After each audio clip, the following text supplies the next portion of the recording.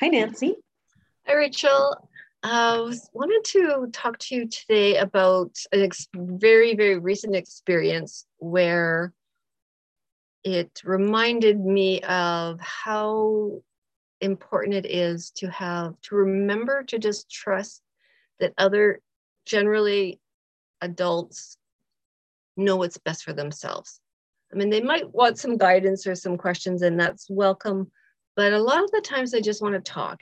And you think I would know this, but when it's your own child who's having a struggle, it's just so hard to not feel it, and you just want to sort of make it easier for them, and you worry about them getting overwhelmed.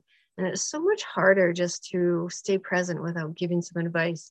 And fortunately, my daughter is quite capable of letting me know what she needs. So when she was the other night, she was overwhelmed with a bunch of things, just starting a new year at university, and she's taken on extra responsibilities with volunteer, and she's got work, and she missed a class, and so for some reason, even though I was in my mind, I'm going, don't say anything, don't say anything.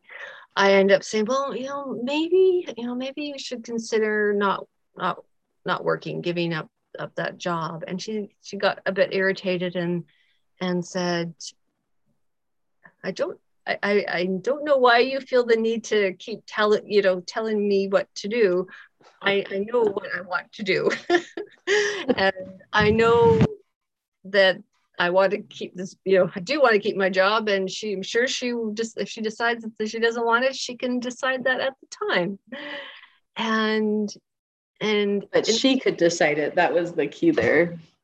yes, because of course it is her decision. And it was just one evening of overwhelm, which often happens on a Sunday night. And the next day, everything's fine. It turns out all those big problems are kind of small, and even the problems that did happen are actually kind of funny. And it's, I mean, and we all do that at times, right? We Oh imagine. my goodness, that's such a great story. So yeah, I do that so much. I think we are problem solvers, right? We see somebody with a problem and we want to brainstorm solutions and we want to help them through it. And it's just who we are and what we do. And sometimes, sure, there's times when that's appropriate and helpful, but but there's times, I think, more times, more often than not, where people really just need a listening ear, right? And that's usually what I want too, right? When I'm upset, usually I don't really want somebody to be a therapist to me.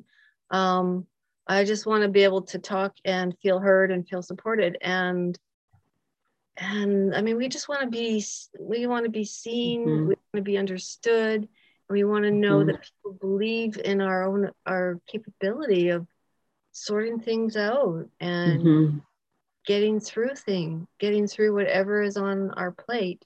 And certainly if somebody's directly asking for some advice that might, again, about a specific Right. topic, that's perfectly reasonable. But there's also some room to just sort of Mm-hmm. take. Yeah, I'm just thinking of situations where I have been just going over something and explaining a problem to a friend or something, and there's one of two things that could happen. One of them is they can be reflective and ask me questions. Have you thought about this? Or, tell me about this, or what about this? And that is actually very helpful in helping me come to my own solution. But the other one that people will do, and I know when I say people, I'm as guilty as anybody, is you should do this. And as soon as somebody says you should do this, then I know that they don't understand from my perspective, because what they've just said, there's no way it would work.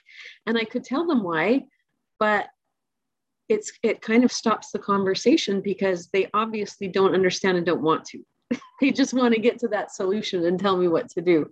And so no amount of me, it kind of shuts down the relationship right there, as far as being a listening ear and you know, person with a struggle they're trying to work through.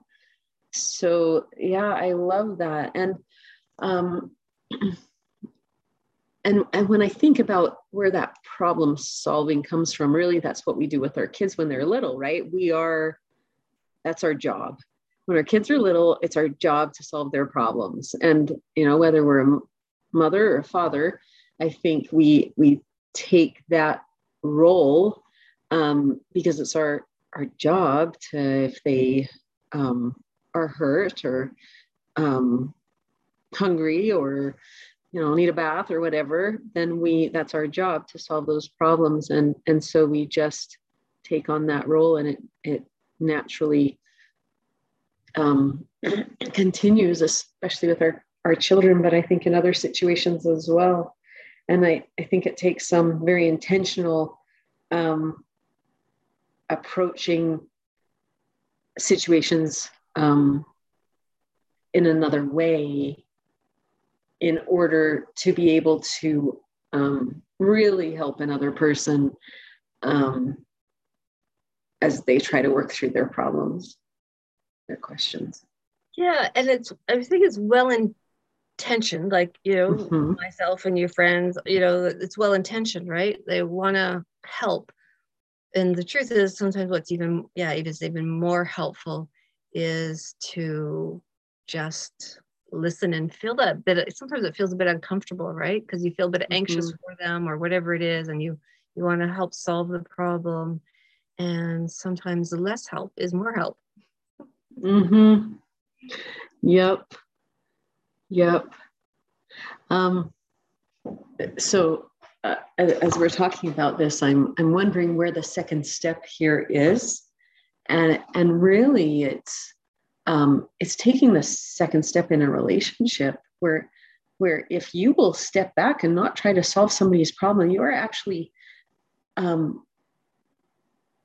strengthening that relationship and strengthening the person that you are communicating with, because you're showing the utmost respect for their ability to figure this out and to just be there to support. Exactly. That's so well put. It is respectful, and it